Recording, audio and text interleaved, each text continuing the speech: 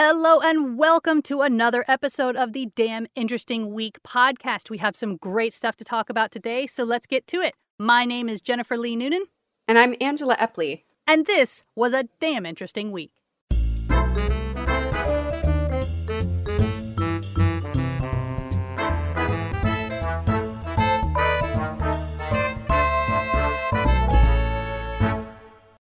So let's get started with our first link.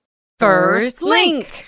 I had to grab this just for the title alone, but this Guardian article from Charlotte Graham McLay is called Like a Stephen King Movie. Feral chickens return to plague New Zealand village. That's right. If you think you had it bad during the lockdown, perhaps you can spare a shred of sympathy for the residents of Titirangi, which is a suburb of fewer than 4,000 people, and, as the article notes, about 20 to 30 feral chickens. Wow. So that's not many, but I can imagine if you got 20 or 30 birds working in coordination, like they're raptor descendants, they could do some damage. They can, and it's mostly because this is an issue that they've been dealing with for a while. So basically, this really all started in 2008 when a resident released 2 domesticated chickens in the village and they, quote, went rogue. Nice. And so the flock's numbers obviously swelled in the years since, and there were as many at the peak in 2019 as 250 feral chickens, which for a suburb of 4,000 people is a lot, right? Yeah, for sure. So they're thinking that it was a combination of being sleep deprived and seeing the neighborhood wrecked that really engendered a lot of animosity towards these dear little animals. But the last straw came when the suburb was terrorized by a pestilence of rats that were, quote, the size of cats. And they were attracted by the food that had been left out for the birds. So once the rats really started coming by, the residents were like, okay, the chickens have got to go. And so what they had started doing was setting up large nets in different parts of the village. They rounded up about 230 of the birds. And then the plan was just send them off to this farm so they could live happily ever after. But then COVID happened. And what that meant is that the birds who had escaped capture were the especially wily birds. And so when people started to come out, because New Zealand has relaxed a lot of their standards, the chickens were back. And they've basically traced this to, quote, a very kind-hearted local who feeds them and has kept feeding them, so the numbers have started to spike up again. The end quote of this article is my favorite. As long as locals continue to feed the chickens, the menace would likely continue. Quote, I know who it is and I can't make her stop, he said. I've tried.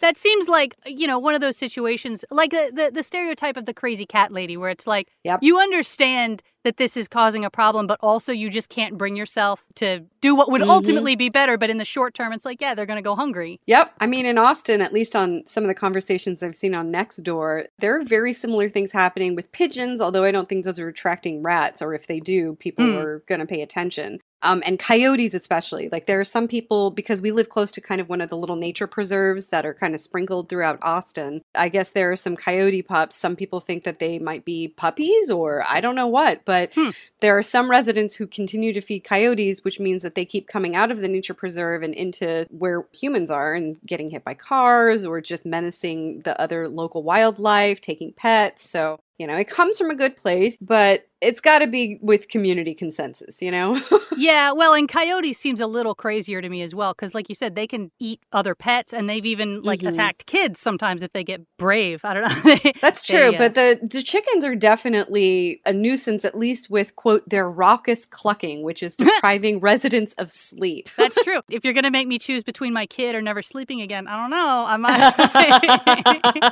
might. Next link.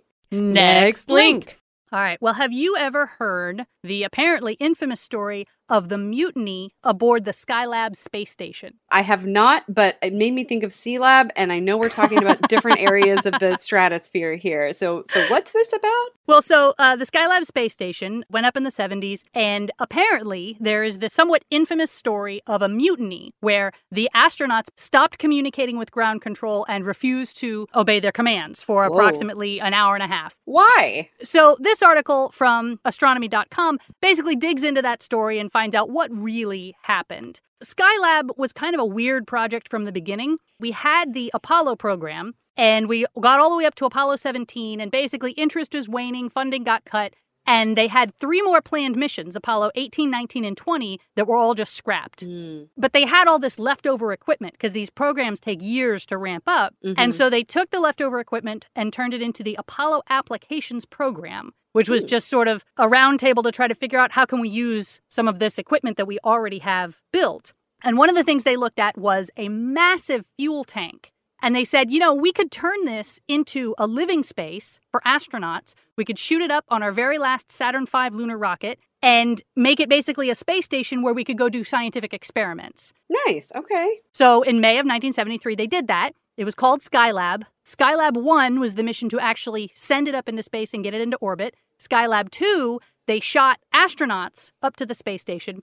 And they basically spent the entire 28 days they were up there repairing the damage that Skylab had sustained during its launch.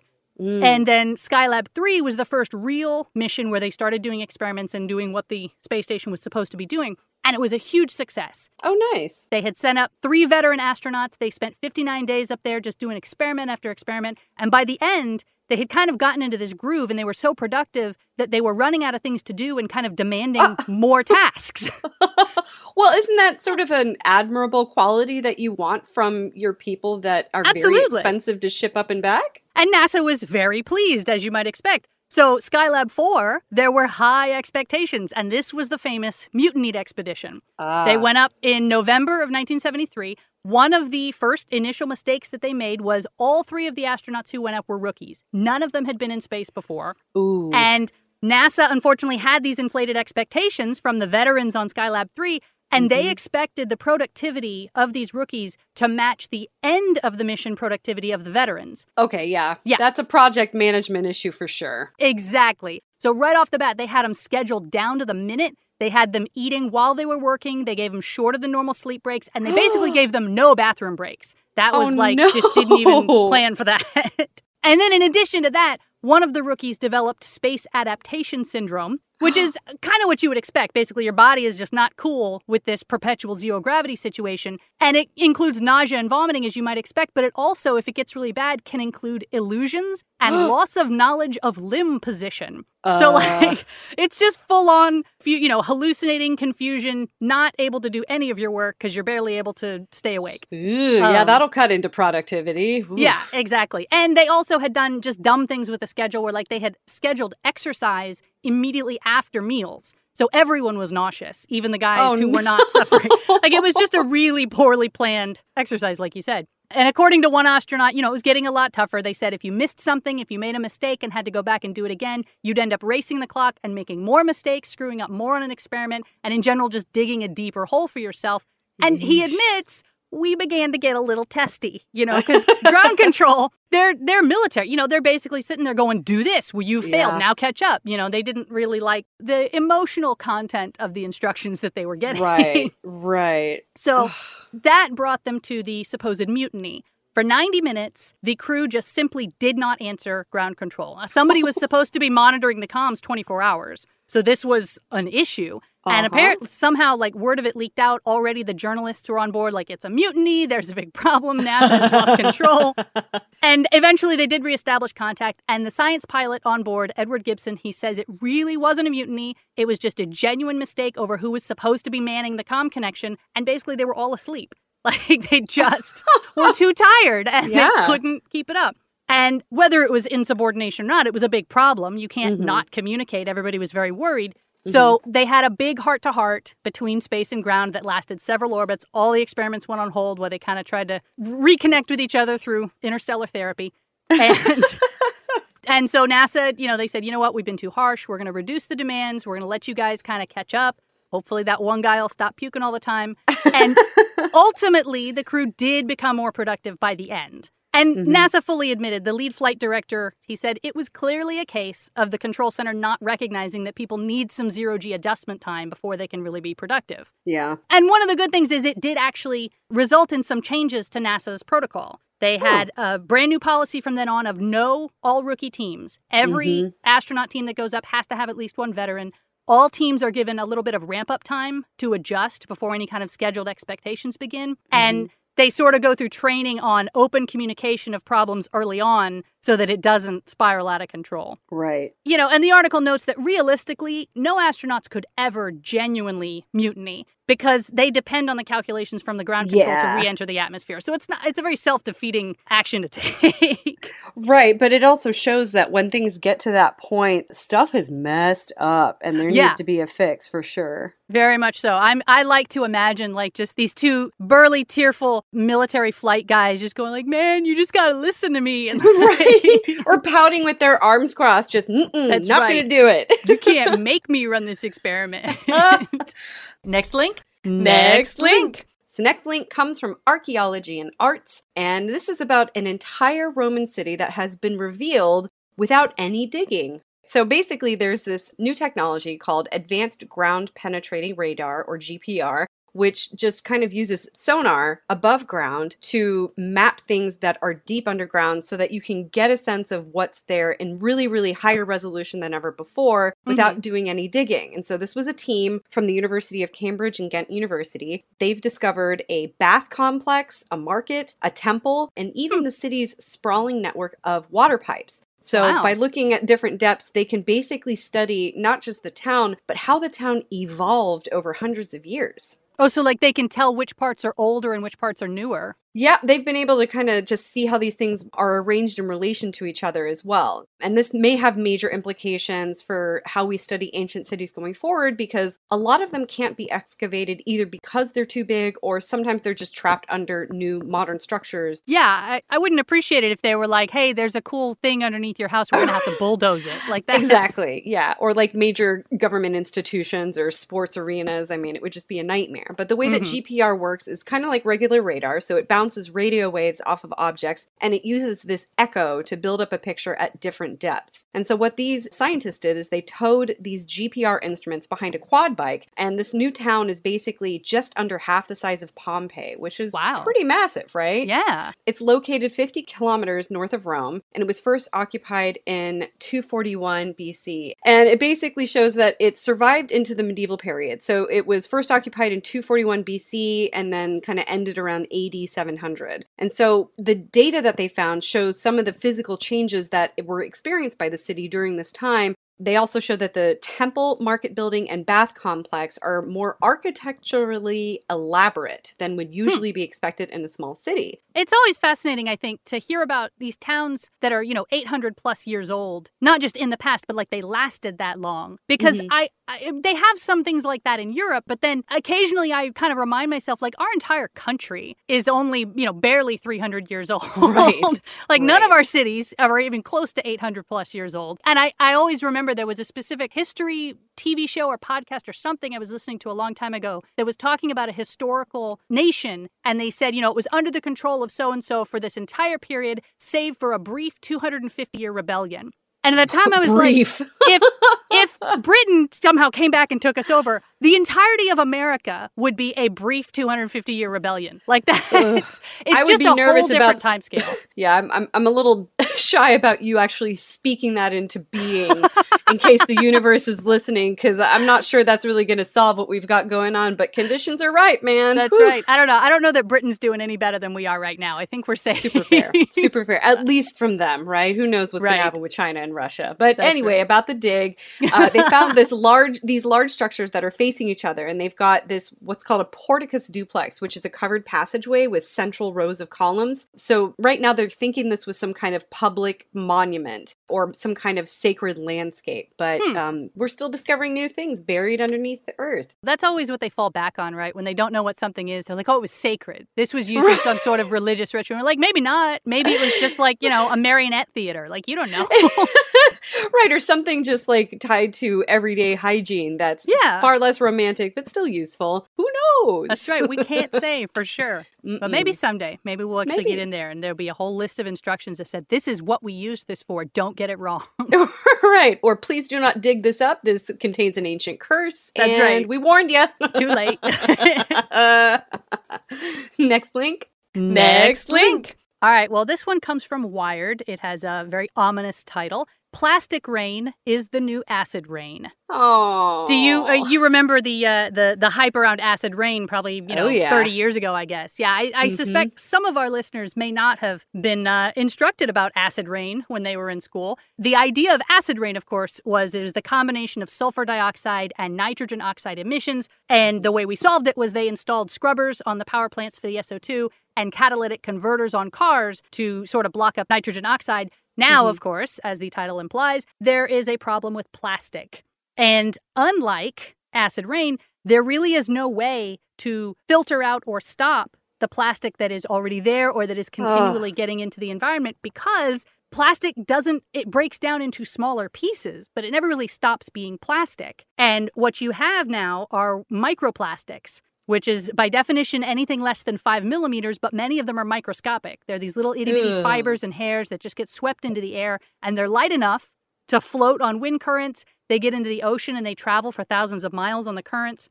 And this is all coming out of a new study in the journal Science, where some researchers collected rain and air samples over 14 months, specifically on federally protected land in the U.S., like the Grand Canyon. So theoretically, of all of the places we have, these should be the cleanest, right? Right. And unfortunately, no. They calculated that 1,000 metric tons of microplastic falls every year on these protected lands, which they said is equivalent to 120 million plastic water bottles. And that's just the protected land. That's 6% of all of American soil. So you can imagine it is clearly much worse in all the cities. And they note that even, despite knowing this, plastic waste is still going up.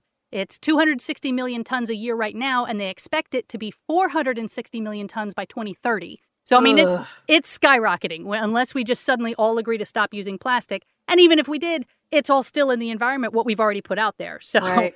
I know that they've experimented with different fungi or possibly modified earthworms that have been shown to actually process and break down plastic. Although who knows what those fungi could turn into if they're fed all of this microplastic that we have. But, that's disheartening. Yeah. Well, and they note, like you said, we're going to have a solution along those lines. It's going to have to be something that genuinely addresses the problem, because even, we try to make these changes in our lives, like using reusable plastic water bottles and not throwing stuff away as much. But they said that actually 60 to 70% of the material they collected was microfibers from polyester clothing.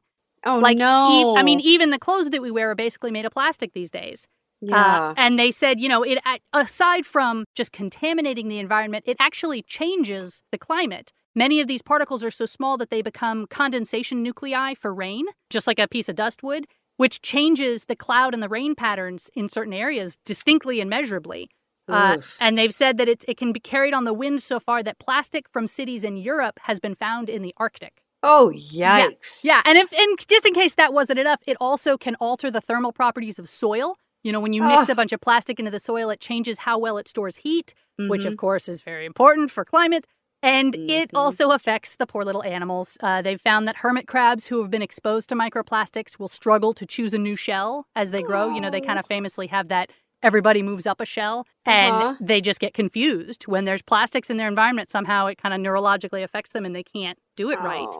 And hermit crabs. It blocks the digestive tracts of worms. Everybody's breathing it in all the time. We don't even know how that's affecting them. So it's not a happy article. It's basically we're all kind of screwed. And unless we come up with, like you said, a radical solution that involves genuinely breaking these plastics down, not just into small pieces, but into their component chemicals that we can then hopefully deal with on their own, there really doesn't seem to be a way around it. Well, I'm glad there at least seems to be more mainstream awareness and mobilization towards divesting at least away from more personal use of plastic. But there are some cases where, it still is more convenient, certainly more affordable. The long-lasting properties are something that can be desirable in certain cases, but oceans. Yeah, poor oceans.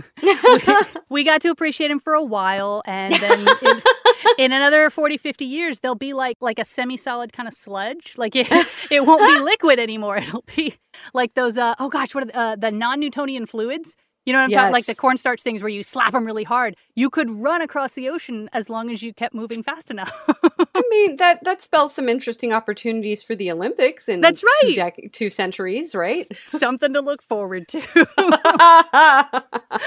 Next link. Next link. Well, I'm going to keep it here in the oceans a little bit from this Reuters article by Maurice Tammen. Pandemic offers scientists unprecedented chance to hear oceans as they once were. So a little bit of lemons and lemonade. We may not be able to solve the plastic issue anytime soon, but about 11 years ago, there was an environmental scientist named Jesse Ausubel who posed a question in a commencement speech and basically said, what if we could record the sounds of the ocean in the days before propeller-driven ships and boats were super widespread? Mm-hmm. And they were basically thinking, like, maybe we could have a year of a quiet ocean, knowing that, you know, we would never have a year of all water stuff stopping, but maybe a month or maybe just a few hours. And it was really a pipe dream, but there were a lot of curious scientists who were like, yeah, that would be cool if we did this. And so they basically, in 2015, published a plan on how they would conduct an international quiet ocean experiment if the opportunity ever presented itself. Right. And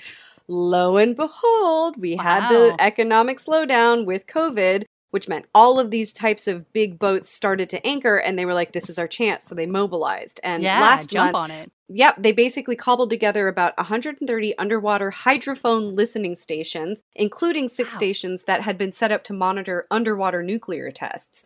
So, you know, they're careful to note that they're not excited that COVID happened, but they are happy to take advantage of the scientific opportunity in order to maybe get a never-before glimpse of the ocean with very little human interference. So it's kind of almost like looking at the night sky if there was like a global blackout, basically. Well, and it's kind of a recurring theme, I think, with a lot of our articles that you don't always know where science is going to take you. And sometimes you have to sort of plan, not having any idea if you'll ever get it, right? Like they had a plan 5 years ago of this is how we would do it. These are the listening stations. And so they were ready to go when the opportunity arose. Yep. And what they've done is they've already noted that there's some research that suggests that large whales have actually adapted to man-made noises by raising their voices and their pitch. In other words, because we've made the ocean so noisy, a lot of wildlife has effectively had to learn to, like, speak in all caps. And there's some speculation that some species have moved to quieter regions of the world so they can find food and each other a little bit more easily. But in general, what this experiment's going to look at is to see if whales and other sea mammals have adapted to quieter oceans by lowering their volume again or communicating more efficiently or shifting their habitat to see if any of these other hypotheses can, pardon the pun, hold any water. Well, I don't know if that's good for them, though, because if they do, this isn't going to last forever. They're just going to have to switch back if they revert to their quieter voices. Yeah, and the researchers are kind of already planning for that. So it won't be until the end of the year that they, you know, they're gathering all these recordings. They're very dataful, and so it's gonna take them a while to actually get through them. But they're really hoping to kind of like wrap it up quickly and take advantage of you know, the quiet time that we have, especially as some of the countries are starting to reopen and get things back on track. That's right. Well, and it gives the scientists something to do. I mean, if some of them have been furloughed because their experiments can't go forth, at least now they have something else to collect data for. That's right. That's right. Lemons out of lemonade, even if it's just a drop. That's right. Next link. Next link. All right. Well, this one comes from Sam Jones at The Guardian, and it's got a suitably exciting title. Spanish archaeologist sentenced for faking Basque finds.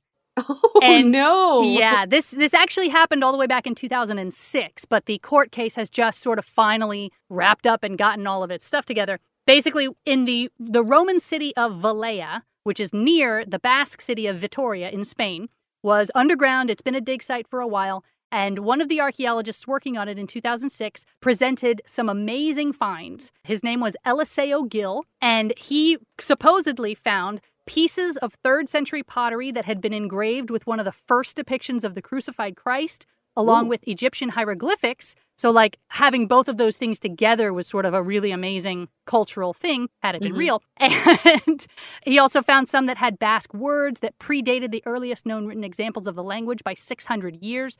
So being an archaeologist, he sort of knew what fake finds would be the coolest and get him the most attention.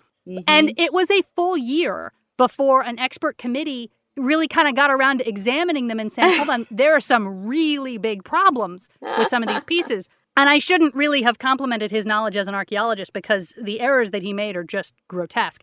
Oh, no. They said they found some pieces of modern glue on this supposed pottery, that some of the scratchings in the writings referred to non-existent gods, and even worse, to the 17th century French philosopher René Descartes, who obviously would not have been alive at that time. They said that the crucifixion scene bore the abbreviation RIP, which at the time would have called into question Christ's resurrection and divinity, and they never would have done that. That's just not part of it. And they said, the name of the Roman god Jupiter was spelled with a J, which back then the letter did not exist. All Roman words with the J sound started with an I. And it was just sort of a mess. And one professor of prehistory in Madrid said, how has something like this been taken seriously for so long? Mm-hmm. And so, they caught him and he was brought up on fraud charges in Spain. Both Eliseo Gil and his collaborator Ruben Cerdán. They were found guilty. They were fined 12,500 euros. Oof. Cerdán was sentenced to 15 months in prison, and Gil was sentenced to 2 years and 3 months. Oh my gosh. Neither one of them is probably actually going to prison, because apparently a little part of Spanish law says that if a defendant has no prior convictions, any sentence under 2 years is automatically suspended unless and until they screw up again. And while Gil's total was over 2 years, it was actually multiple convictions that were each under 2 years. And so they all sort of count as under 2 years. And there was a third collaborator, Oscar Escribano, and he took a plea deal, which I think implies that he testified against the other two, for a 1-year sentence and an undisclosed fine. Nonetheless, even up to the end, he insisted it was nothing more than a joke. Which, can't you take a joke? Where's your sense of humor? Yeah, and I suppose that does kind of get them out of the question of how was this so bad? Like maybe they thought, people will obviously realize it's bad, but then why would you spend so much energy on what is quote unquote a joke? Maybe there was like a YouTube video that they were planning for this. No. Hopefully they've learned their lesson, and maybe they can use some of the underground radar stuff next time instead and won't have to dig up their nonsense. That's right. It would have saved everybody a bit of heartache, right? That's right. And a lot of money. Next link. Next link. This next link comes from The Star by Alex Boyd. This incredibly white grizzly has emerged in Banff. Why experts hope you never see it. It feels like a bit of a fluff piece, but there was a white grizzly bear that was spotted in Banff in Canada. And they're extremely rare, right? You get polar bears in the Arctic, and the West Coast has, spirit bears, but they're usually a variant of black bears, and their numbers are estimated to be in the low hundreds. But in the Rockies, grizzlies are almost always brown and black. And so they've basically known that this is a 3-year-old that left its mother last spring. We still don't know if it's male or female, but someone who is not associated with wildlife preservation or the parks caught it just because people will often do road trips through Canada and pull over when they see bears and things like that. When they saw the white bear, they put it on social media, and now this bear is kind of a celebrity that has gotten a lot of conservation efforts a little bit nervous, specifically because of that. Right. If everyone comes up to take a picture of it, they're going to ruin it. Yeah, exactly. Park officials have already encountered tourists who have been pulling over on the side of the Trans-Canada Highway who are looking for a glimpse of this very special white grizzly bear. Like, for example, Kim Titchener, who's president of Bear Safety and More Incorporated, which I have not Googled, but I'm very curious to know what their business model looks like. Yeah, what's the more? Like, bear safety I get. What's beyond that? We'll have to Google it to find out. Yeah. But they basically also they teach courses on bear and wildlife safety. So maybe that's kind of what that's they're the into. More. But all right. That's the more. But, they're a little frustrated that it had to be Banff. Her quote is, "Of all the things to happen and of all the places it had to be Banff, where 4 million people visit every year, like, really?" And so they're trying to get really clear on this messaging for anybody who hopefully is receptive to listen. Do not seek out the bear. And if by chance you happen to see it, just give it space, because they have a problem where tourists can crowd animals, and stopped cars are also an issue just for traffic. But all this attention from humans can really dramatically impact bear behavior and whether or not they're going to be safe in terms of where they look around. So let's say you've got a lot of people who are packed around a bear. It can be really hard for them to move around or find food, especially if they're just creating lines over boundaries that they would normally cross to look for food, right? Yeah. And it also sets bears up for basically confrontations, which could be really, really dangerous and, sadly result in even the bear getting destroyed.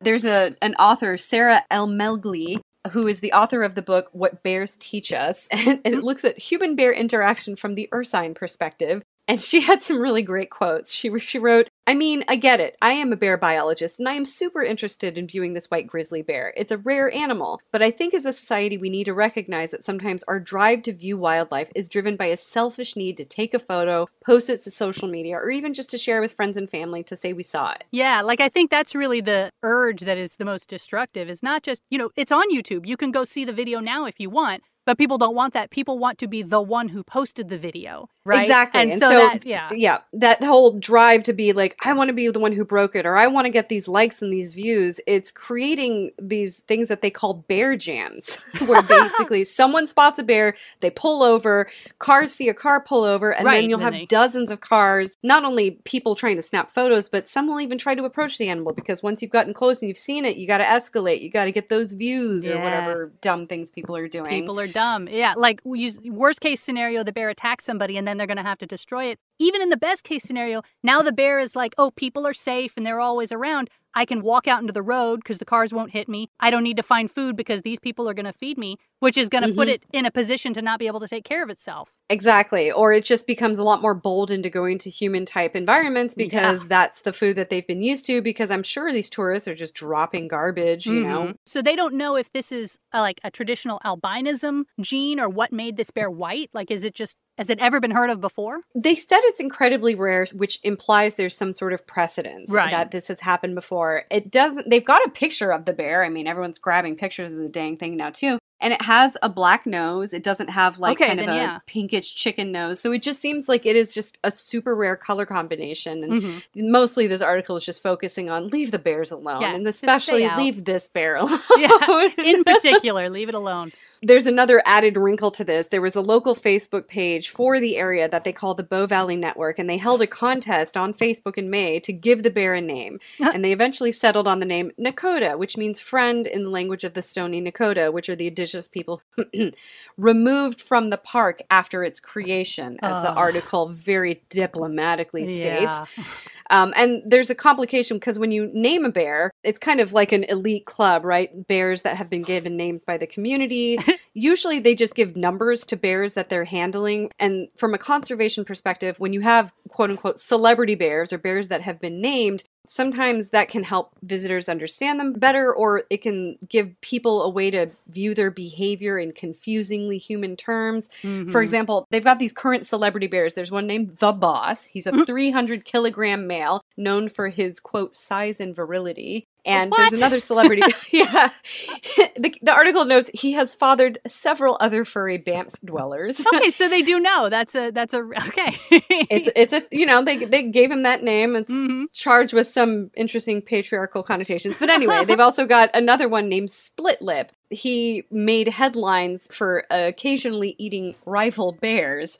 And so when you name a bear, with something that's kind of got like a gangster name, Split Lip, and then, they're like, oh, this guy's known for eating other bears, this could possibly feed a reputation as a nefarious figure, which, can hamper conservation efforts, because if anyone encounters him, they may be tempted to trap or even kill and then taxidermy this famous bear just for the accolades. Yeah. People are terrible. So leave the bears alone. Don't get into any bear jams, and just bear jamborees, yes. Bear jams, no. Robotic jamborees only. Let's be careful. Next link. Next link. Well, this next article from Mel Magazine asks a very important, but I think under-asked question. When did orange juice become a morning beverage? Like, why? Why do we drink orange juice in the morning? It's pure sugar. Right. Like, it's yes, that's supposed to be the it. worst thing to do in the morning is have anything loaded with sugar, because it gets you on that insulin spike and crash roller coaster from the very get-go, and then you're just fighting that the rest of the day. Yeah, absolutely. And so, but like a lot of other juices have that same issue. Why is it that like the part of this complete breakfast image always has orange juice? You don't ever talk and not about apple juice or grape juice, for God's sake. So this article goes into it, and basically their conclusion is, of course, it's marketing. Like milk, America produces a lot of oranges domestically. We're actually second in global orange production. And back when, in the 1920s and 30s, when they were kind of trying to boost the American economy, they honed in early on these supposed benefits of vitamin C, right? And so like a 1929 Sunkist ad said, Estelle seemed to lack vitality, didn't even make an effort to be entertaining. Hence, she did not attract the men. And then I got sciencey. It said acidosis is the word on almost every modern physician's tongue. And it should be noted that acidosis is not a real diagnosis. It's sort of a imagined idea where the pH of the body is too acidic from too much meat and bread, right? So they were encouraging more fruits and vegetables, which is kind of good. And at the time, of course, they're trying to save money because oranges are cheaper than meat. And they were trying to ration for the finished First World War and the upcoming Second World War. But if you really want to get into it, there are a ton of foods that have more vitamin C than an orange. The article listed quite a few: guava, pineapple, strawberries, kiwi, mango, papaya, broccoli, cauliflower, Brussels sprouts, kale, bell peppers, and chili peppers, all higher in vitamin C per serving. What? So, yeah, even as someone who sort of is like, I know that any sort of vitamin promotional thing in a commercial is a lie, even then, hearing that list, I was like, oh, wow, that's unbelievable that we've sort of... Cauliflower? Yeah, all of the sort of cruciferous vegetables so like broccoli and cauliflower and Brussels sprouts are all in the same family, and they all have a ton of vitamin C in them. And of course, people don't want to eat broccoli and cauliflower, but they could eat pineapple and strawberries, but America doesn't grow those. And so they kind of honed in on the orange and just said, this is the thing that we're going to get everybody drinking. And ironically, at the time, soldiers overseas did actually have a shortage of vitamin C. But the military, being the military, they said, no, we're not going to ship oranges or orange juice. We're just going to give you little powdered vitamin C packets, and you're going to like it. And that's what they did for a long time. But they found that soldiers wouldn't take them. Basically, they were like, this is gross. You can't make me. And still at that point, shipping liquid juice overseas was too heavy and too expensive. Yeah. So that's what sort of spurred the research into making juice from concentrate. Right? And the from concentrate process was not actually perfected until 1948. So it didn't come in time to be useful for the World War II. But having figured it out, it kind of exploded the market. Because even though when you actually, again, look at the data, processed, pasteurized, concentrated, reconstituted orange juice ruins a lot of the taste and reduces the vitamin C content. But it preserves all that sweet, sweet sugar. That's right. And they found the best way to still keep those vitamin C talking points is basically to add vitamin C back into the orange juice after they've destroyed all the vitamin C with processing. And, oh, dear Lord. Yeah. Ultimately, they sort of say, this all explains why we drink orange juice, certainly. As for why it's a breakfast food as opposed to another food, they don't really have any ideas. There's some kind of psychological theories about the idea of citrus is stimulating in the morning, so people sort of feel like it's waking them up a little bit. But mostly it's just the sugar. They note that 1 glass of orange juice contains your sugar content for the whole day. So it's not good. You should not be drinking so much fruit juice. And part of, eating oranges is still quite good because the orange has fiber in it. And that both slows the absorption of the glucose. It gives you that full feeling. Fiber is good for you. It's only when you start crushing these things into juices, because a glass of juice is usually like 5 or 6 servings of whole fruit.